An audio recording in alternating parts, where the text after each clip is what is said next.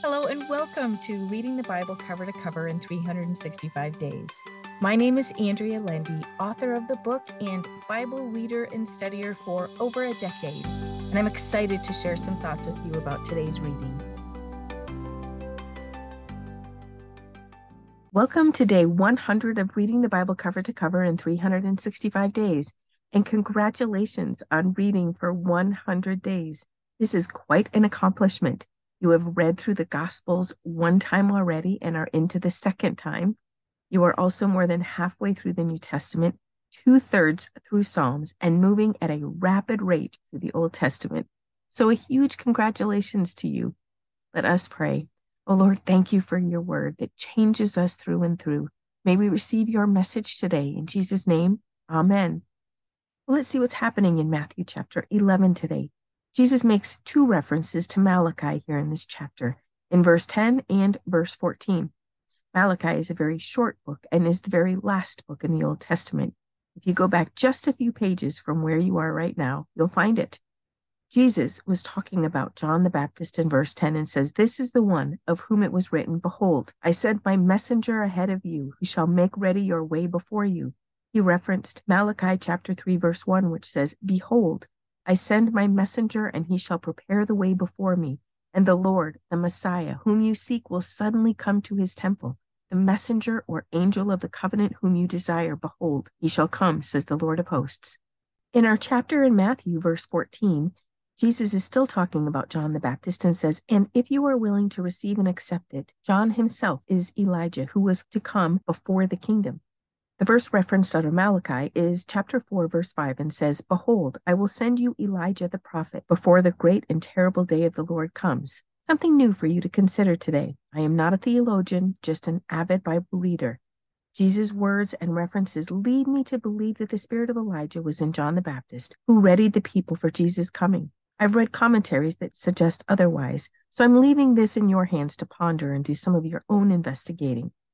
Some of my favorite Bible verses are the last three verses here in chapter 11, where Jesus tells us to come to him, those who are overburdened, and he will give us rest. Verse 28 is amplified in my Bible and says, "I will ease and relieve and refresh your souls." Let us take our rest in Jesus today and allow him to ease, relieve, and refresh our souls. Well, let's see what Paul is writing to the Thessalonians in chapter 2 of his second letter. Paul gets to the point of his second letter, the return of Christ, specifically when he will return.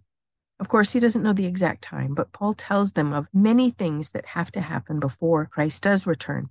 It's a very similar dialogue as to what Jesus relayed to his disciples. The Antichrist will come first and persuade many that he is the Christ.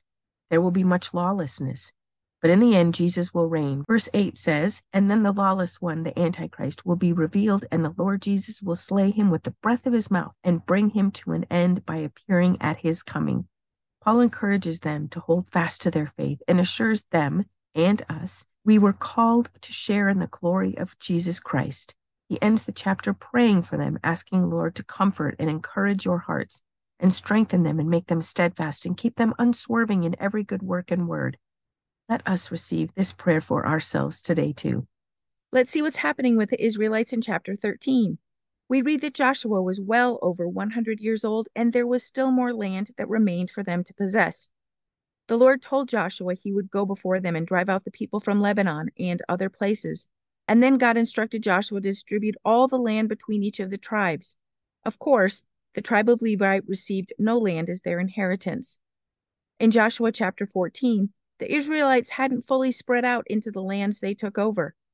Joshua, Eleazar the priest, and 10 leaders of the tribes divided the lots. Before all was said and done, Caleb went to talk to Joshua. If you remember, Caleb was the only other person besides Joshua who wanted to fight for the promised land 40 years ago. He and Joshua were the only two men to survive the 40-year trip through the wilderness and actually enter it. So Caleb would have been the oldest Israelite besides Joshua. He wanted a certain parcel of land, the hill country, and he was blessed to receive it. Verse 14 says, "So Hebron became the inheritance of Caleb, because he wholly followed the Lord, the God of Israel." He waited over 40 years for this blessing. He held fast to his faith and followed God, and he was blessed. Some lessons here for us to learn are, we don't always receive our blessings immediately. Our steadfast faith reaps rewards if we faint not, as Paul tells us in his letter to the Thessalonians. Psalm 100 is a psalm of rejoicing and shows us important biblical truths. First, it says, make a joyful noise to the Lord, all you lands. Yes, the Lord deserves our praise. The second verse says, serve the Lord with gladness. Come before his presence with singing. The truth here is we have access to God's presence as we go to him with gladness and singing. Verse 3 tells us to understand that the Lord is God, and we see this truth as we read the Old Testament. God is always vying for the Israelites' hearts. Let us surrender ours willingly. Verse 4 gives us even more insight into accessing God's presence and says, enter into his gates with thanksgiving and a thank offering, and into his courts with praise. Be thankful and say so to him. Bless and affectionately praise his name. Yes, we enter his presence with thankfulness and praise. There are times we don't feel like we can be thankful or offer up praise. Then it is a true sacrifice of praise, which is greatly honored by God.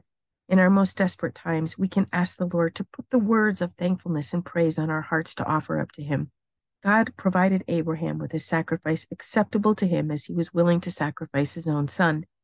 And the Lord will give us what we need to offer an acceptable sacrifice to him as well, even a sacrifice of praise. Let us pray.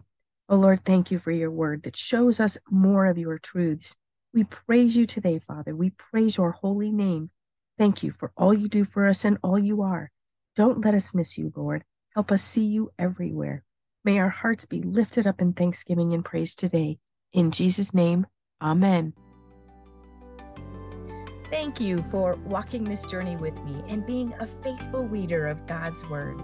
I pray that he shows himself as the God who loves you deeply and cares about every detail in your life.